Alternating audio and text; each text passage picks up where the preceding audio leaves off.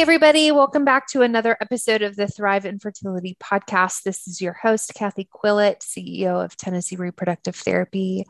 I hope that you enjoyed last week's podcast with the darling, amazing, sweetest soul, Kristen Breast, talking about just her miscarriage and how she survived and learned how to thrive and moved forward in her life. I hope that it was enjoyable to you to have a specialist, just maybe not by education, but just by life experience. We're going to have more of those upcoming, but today I have Brittany Anderson with me, who I'm excited to introduce you to. I'm learning a lot about her right now, even though I feel like our paths have been closely connecting for a while. Brittany is a women's health nurse practitioner, and she is a functional and integrative medicine specialist with Nashville Brain and Body. She is a fitness coach, a doula, a certified lactation specialist, and just a really passionate mama who loves women's health and helping people through the process of getting pregnant, sustaining their pregnancy, and walking them into mamahood. So Brittany, I'm so happy to have you here. Welcome. Thank you so much for having me. Of course. So I just did the degrees and what you're super passionate about. How did you become passionate about this area?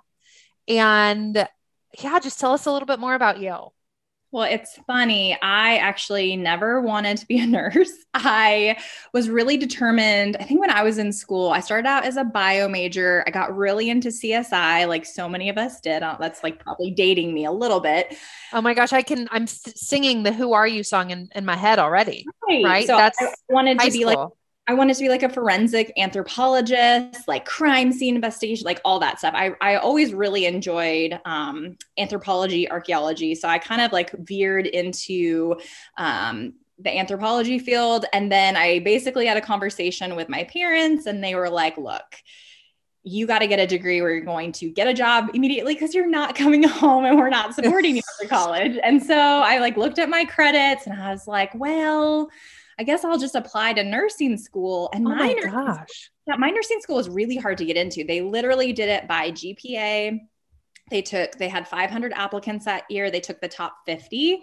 And I remember thinking, I'm for sure not going to get in. Right. And we got the letter to my house in the summer, I think between my sophomore and junior year. And I had my mom open it because I was like, well, if I don't get in, she can't be mad at me. I did all the things. And she opened it and started crying. So I'm like, oh, I didn't get in. And I absolutely got accepted. They were happy tears. Oh my golly. They were happy tears. So that started my path. And I was very, very apprehensive about it. Again, my mom's a nurse, my grandmother's a nurse. I wanted to do something different. Mm-hmm. But I'll never forget setting foot. I think it was like my second semester of school, setting foot on labor and delivery. And I just had this like deep knowing, like I'm supposed to be here. Wow. And so I don't even think I got to see, student nurses very rarely actually get to witness a birth, let alone a vaginal birth. I think I got to see a C-section. But as I was in a smaller town in Indiana and vaginal birth was not that common. So I ended up doing most of my clinical work in postpartum. I loved the education piece. I loved taking mamas and babies. It lit me up. So I always knew I wanted to pursue that route. And it just took me a little while to get there. But eventually I ended up becoming a women's health nurse practitioner and really falling in love with every piece of the transition from preconception through, especially that first year postpartum. Yeah. That is awesome. I wanted to do forensic psychology too, over in London too. I don't know why. I just wanted to. Okay. So fast forward, here we are. And you are, for our listeners, passionate about helping women. And this is the direction we want to go in, preparing for pregnancy, getting their body in a really healthy place for pregnancy and the transition to mamahood. And so that, friends, is where we're going to go today. Is there's so many of us in the middle of infertility that are so focused on just conception. Everything in your lifestyle is How do I keep my mental health safe from all the landmines of living in a fertile world, not feeling like you belong in that, at least for right now, you're not a part of it. And so all the stresses and traumas that we've talked about that live in the world of infertility, but something that we also need to is when we achieve, because statistically speaking, most people are going to achieve a viable pregnancy. How do we also, in conjunction with infertility and maybe treatments and whatever, also prepare our body for a really healthy pregnancy? And how do we prepare our body for the transition to postpartum and parenthood? So that's what I've asked Brittany to come on today and talk about, is what are a couple things that you as listeners can be doing to prepare our bodies for pregnancy or postpartum or even birth. Brittany, what are your thoughts about that? Well, first of all, I always swore, especially when I was in graduate school, that I was not going to even touch like infertility. I was like, that seems really complicated. Like, I just don't even want to go there. I want to deal with the birth stuff, the happy stuff, right? You know, kind of a cop out. And what I found is that when I started working with couples, I want to say couples because all of the onus is always put on the female partner. Right. What is that about? Men contribute 50% of the DNA. And Right. so much of my work has been focused on, well, let's get partner healthy too. This is a team effort, guys. Sure. But what I found is that a lot of couples were coming to me, you know, maybe fertility was something in the background, or they had not really been thinking about that. And they just wanted to get healthy, and then they get pregnant. And so that kind of got me thinking, well, it just makes sense that if the body and the mind are healthy, it's going to be a heck of a lot easier to get pregnant. And so that's kind of how I backed my way into working with a lot of couples that are struggling with fertility challenges. And, you know, I still don't say that I specialize in fertility by any means, but I just really help people get their bodies to function optimally so that they are much more likely to conceive. Okay. So that's really key. Yeah. So how do we get our bodies? I mean, give us kind of a couple points that you think are really important that women could take away and maybe implement in their lives right now. What are some things? I mean, you do a lot of work on your Instagram and with Nashville Brain and Body to help women just get their bodies really healthy on a foundational level. So what are some things that women and their partners can be doing right now? Yeah. I think that nobody likes when I say this, but I think number one is the mindset piece. So becoming a parent is a huge transition. And I think that we have to start to get our minds wrapped around what that's going to look like well in advance, because otherwise it's such a huge shock. Yeah. And even struggling with fertility can be such a huge shock that might not have ever been a thought on, you know, a couple's radar. But for example, you know, I work with a lot of athletes, a lot of CrossFitters. I was a former CrossFitter. And if you are working a full-time, you know, job that's very high stress, maybe you're traveling a lot, then you're also always doing high intensity training. And you're just like, I call myself a recovering type A. Like I'm sure you all know, you identify with that. If you're always in that sympathetic state, that like very heightened, like fight or flight state, even like the good stress, like that's not really a great place for making a baby. So there has to be some balance. So if you're constantly in that stress state, your body is not going to prioritize reproduction. So that was me. I was working full time in a clinical setting. I was gone like 15-hour days. Then I would go to CrossFit 6 days a week. And I loved that high intensity fitness. I was a college athlete. Like that was my jam. I loved that community, but my body just could not get into a good rhythm with my periods. Like I wasn't sleeping well. I wasn't recovering well. I had a lot of extra weight in spite of working, you know, doing this high intensity exercise every day. That's why my body was in this like high stress state. So it's just holding on to its resources. And it wasn't until I embraced like, okay, I maybe can do this 3 days a week and then need to do some yoga and some meditation and some down regulation of that nervous system, really stimulate vagus nerve, which is the nerve that's going to bring you into that parasympathetic state. So I say that's rest, digest, and reproduce when we get into that state. And we can't be in that sympathetic. So starting to shift that mindset of, okay, I'm aligning my life with the hope of getting pregnant. What does that look like? What needs to shift? Do I have to travel, 3 times a week for work? Can I start to shift that? Because that's also going to be really challenging through a pregnancy and certainly through new parenthood.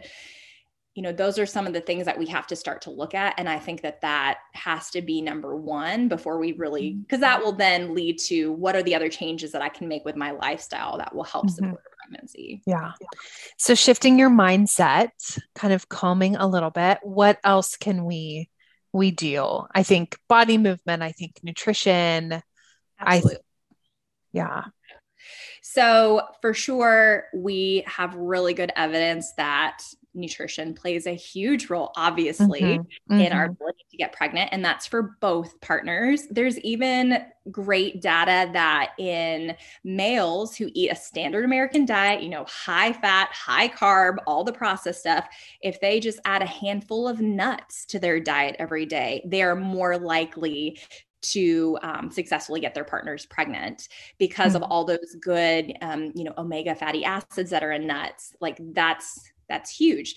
We also know that going into a pregnancy for both partners, again, movement, regular exercise. It's actually almost more important for the male partner to be fit going into a pregnancy, or really in that 3 months prior to conception. That has been shown to influence their offspring's development of metabolic diseases like diabetes and obesity. Wow. It's amazing. It's amazing. So literally a fitter mom and dad are going to produce a fitter baby. And that's not to say like if your parents weren't, super fit, that's not like your fate is not that you're going to be, unhealthy. But what an amazing gift to give your future children, right? Like you can influence their health before they're even on earth, before they're even conceived. Yeah. I hear so many women, because my practice is mostly, I would say, women just coming in by themselves, sometimes dragging their partners, kicking and screaming. Right. But just saying like, there's nothing for him to do. This is all me.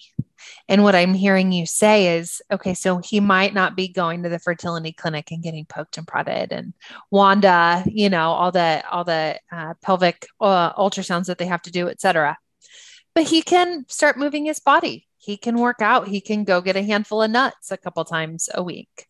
But also having that support and feeling like this is a team effort. It's not just on the woman to go and get poked and prodded and do these things. If you all are, meal prepping together and you're working out together and you're kind of holding each other accountable to that, like we are working together to get ourselves as healthy as we can for this baby. And whether or not you have to go through, IVF or whatever treatment you might need to support that pregnancy, these habits put into place are going to make you guys both healthier in your life. And then you pass those habits onto your children. Like, again, what an amazing gift for your family. And then that goes on to impact generations. Like your grandchildren will be impacted by the actions that you take prior to pregnancy. And I get chills thinking about that. I mean, people can't see you, but you're lighting up as you talk about this. Like this stuff is exciting to you. And I know that you live this too. Your Instagram is full of you doing things with your body, for your body. Yeah, I try.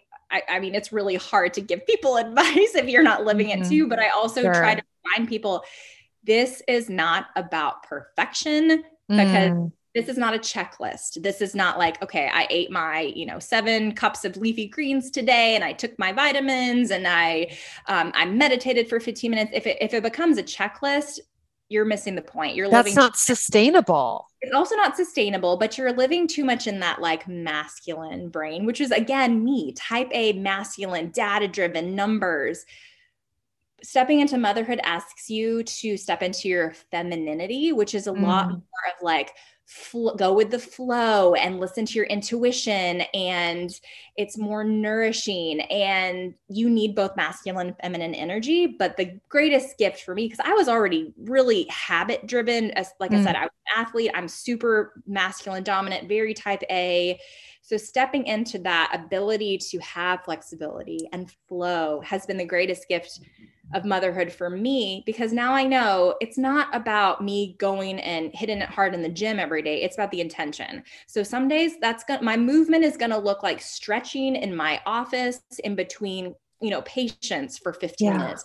Sometimes it's going to look like a really high intensity workout. It's about the intention and cultivating the habit, not about like having to do it perfectly, because there is no perfect, and you're never going to get it perfect. Well, and I've talked about it in this podcast space before, as I see a spectrum of people who are hearing I need to make these changes for my body.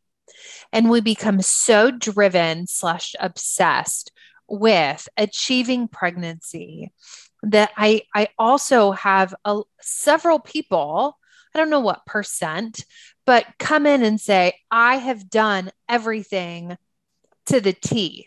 Everything that everybody is telling me. And now I have an eating disorder. Yes. Now, but I'm hearing you and Dr. Montville, who Dr. Christopher Montville with Tennessee Fertility Institute, he was talking a couple weeks ago on the podcast that we need to do everything in moderation. We do what we can to relieve stress. And to your point, Brittany, what you're saying is we need to do what's sustainable for us. Right. And so if we can set the intention, like, I can add an extra salad into my day. I can maybe park a little bit further away from my office. Like I hear people all the time say, work out. In the middle of fertility, my doctor was like, or my own infertility, my doctor was like, work out. I have an autoimmune disease. I don't work out. I can move my body maybe a little bit a week. That is exercise for me. Mm-hmm. And so I drove myself crazy trying to do everything perfect because that was the only way I was going to have a baby, or so I was told and believed. But what you're saying is find a couple things that you're passionate about that you can do to sustain you in your body. We're not striving for perfection. We're not saying this is your only chance to have a baby. We're building in some healthy lifestyle changes so that you can bump up your fertility, thrive during pregnancy, thrive in postpartum, and hopefully pass on some good habits. Absolutely. And again, that flexibility piece. We as humans were designed to live in seasons and cycles, and it's a really tough time at work right now. So hitting the gym 5 days a week is not sustainable. But again, walking on your lunch break or parking further away, whatever that is, that's okay. We're meant to change. And I always try to educate women about the fact that we as females, we have a 29, 28-ish day cycle. We're meant to cycle with the moon. So freaking cool. Men have a 24-hour cycle. So they go through their whole hormonal range in 24 hours. So they can do the same thing every day because they experience that every 24 hours. We cannot. So you might feel awesome during the first part of your cycle. I always have the most energy like the day I start my period. It's crazy. And that's when I can hit it a lot harder. And then really right after ovulation is when my energy starts to decline. And that's where I kind of step more into walking and yoga and things that aren't quite as high intensity. And just starting to tune into that rhythm. Even if you don't have a cycle, you can tune into the moon. You can tune into the energy of the season, winter or spring or summer, when you feel so energized. Like that piece is really, really freaking cool. Yeah. Talking about seasons. It was like 60 yesterday and I got outside and I went for a walk and I came back in and my husband's like, what happened? I was like, this is amazing. I'm so excited about this. Like here in Nashville, we haven't seen the sun. We haven't felt the warmth. And now all of a sudden I can go outside and it's sunny and I actually got a little bit warm and I came alive. It makes such a difference for sure. Such a difference. Yeah. Such a difference. Okay, so let's just get back to practical. What else can women and their partners be doing for themselves, not only to achieve pregnancy, but also to prepare for pregnancy? Because that's the goal. Right. I really think that if you kind of establish those habits on the front end, because, okay, 90% of women are sick. They are sick in that first trimester. So that's like not the time when you want to start a prenatal vitamin or start trying to eat a bunch of salad or choke down a chicken breast. There's no freaking way. Like you just get trouble. So if you've already kind of established those habits prior to pregnancy, it is a heck of a lot easier to get back to them in the second trimester. Whereas if you haven't had the greatest habits going into that pregnancy, you're like, man, I'm tired. I don't feel like moving. I'm going to eat whatever I want because I worked so hard just to get pregnant. Like, I'm not even going to work. Like, that's a lot of times what I see. And then it just kind of builds on itself. And we end up having more complications with pregnancy.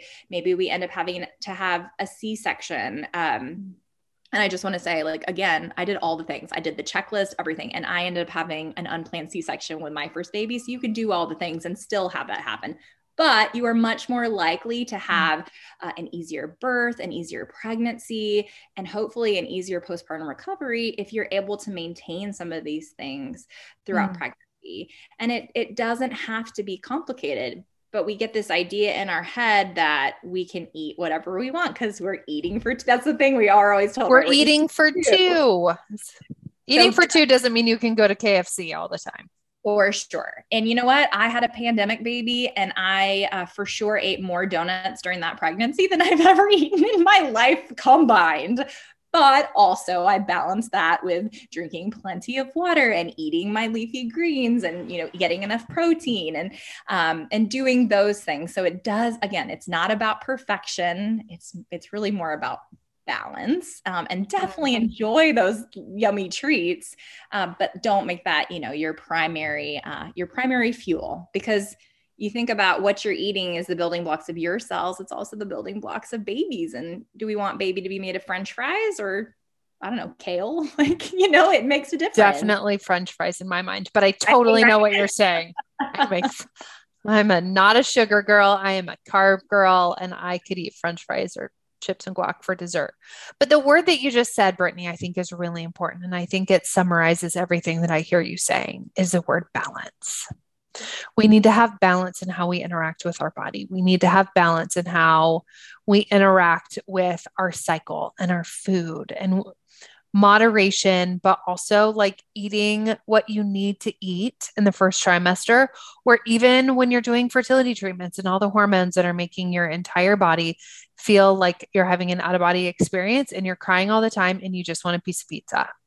Yeah. Have your piece of pizza if that's what you need in that moment. But maybe tomorrow morning you get yourself a smoothie or you have some avocado toast or something just to balance out.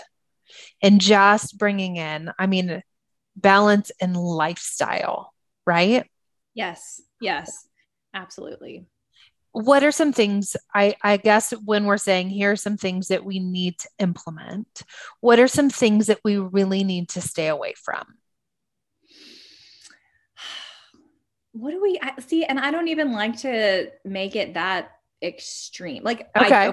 I don't want you drinking a bunch of alcohol. We actually have good data that even 3 months prior to conception, and I think this study that I'm thinking of right now was done with IVF patients. It was the male partners who abstained from alcohol for 3 months prior to like going through the IVF process were more likely to get their partners pregnant, or it was more likely to result in a live birth, which is really cool. We know that dad's alcohol use is actually tied to cardiac abnormalities in baby. So amazing. So that's a big one that I see with a lot of our patients. We have many partners that are just drinking and a lot, and especially coming out of the pandemic, you know, alcohol use skyrocketed, right? Yes. So that's, I mean, those are simple ones. Like maybe like let's back off super duper processed foods, alcohol, and smoking. Like those are hugely damaging to our DNA, whether that is our eggs or sperm. So those are really the biggies that I'm like, let's just stay away from those. And with alcohol, it doesn't have to be completely give it up. I would love that if you do that 3 months prior to conception, but, just at least cut back, maybe have one drink a couple times a week. Yeah. I just foresee a lot of really difficult conversations coming after this of women going home and being like, well, there's this chick from Nashville that said you need to abstain from this stuff. And I think what goes a long way just from the mental health side of it, the relationship side is gentleness and tenderness and agreement of both partners as we have this conversation. It's not you're the issue. It's let's resolve together and implement these changes for us, for our future children. Right. What about, go ahead. I was just going to say, because remember all the things that the female partner is having to do and give up going through treatments or just whatever. And so I think that we can definitely make some concessions as males, right? Come on, man. Yeah. You're going to go through all this. You're not going to drink through pregnancy. Like I can give up, my cigarettes or my dip or alcohol for 3 months prior to this. We talked about cigarettes. We talked about weed. What about marijuana? The data is kind of mixed on that one. I'm not a huge proponent. I think that CBD oil is probably fine. Mm-hmm. Still inhaling the smoke from marijuana is not great. And so I definitely think that is one that I would also, if you're having trouble, remove all the barriers, right? Why not give that up for at least a couple of months? Because the life cycle of a sperm is about 3 months, right? Sperm are great because they regenerate. If they look funky in a semen analysis, we typically can do some things to help them along in many cases. Whereas eggs, once they're damaged, that's pretty much it. We have a finite amount of eggs where men are constantly producing sperm. So I think it's really cool when couples will come in, we'll do a semen analysis, kind of get that initial data, and maybe, motility is off or a couple markers are off. We start some of these lifestyle things and then we redo it and they can see that change. And that's really, obviously it's really helpful because men love that data and those numbers and everything. Yeah. It's helpful for them to see, but it really does make a difference. That's awesome. I love this. I love it. Such good information. So any last advice? Anything where you're thinking, I want to leave you with this, dear listener, sweet new friend? Yes, absolutely. I think that the thing is really to focus on your own health, because when you do have children, however your children come to you, it's so easy to let it become all about them. The second that they come into the world, it becomes so easy to let it be all about them. And it's super easy to lose yourself, to lose your self-care habits. If those habits are really well established and you really understand how great your body can feel and you are willing to be flexible, you can maintain that. I have 3 little boys and I know how important it is for me to exercise and stay on top of my nutrition and take my supplements and do those things, because I literally cannot keep up with those kids if I don't do them. I can't imagine trying to care for my children without being semi-fit and semi-healthy. So, that is something that I think we kind of can lose sight of when we're so focused on let's just get pregnant. So good. Thank you so much for joining today. This has been really great. Of course. So if people want, let's say people are in Tennessee, and they want to come work with you, or they want to find you on the interwebs, where are you and how do people contact you? So I have a website. It's just BrittanyAnderson.net. I work at Nashville Brain and Body. So we're active on Instagram. We've also got a website, just NashvilleBrainandBody.com. And then I try to post a lot about myself, my family, about, education on my Instagram, which is at Britt E. Anderson. Britt E. Anderson. Awesome. Thank you for joining us today. Friends, thank you also to you for joining us back here for another podcast episode this week. I hope that you have a great week. Maybe find one or two of these things that you think, we've heard so much today, but if you can think, I'm going to take one or two of these and I'm going to start implementing them in my life right away. I hope that you do that for you, for your mental health, for your physical health, for you and your future children. I hope that you have a great week. Go out and thrive. Bye, y'all.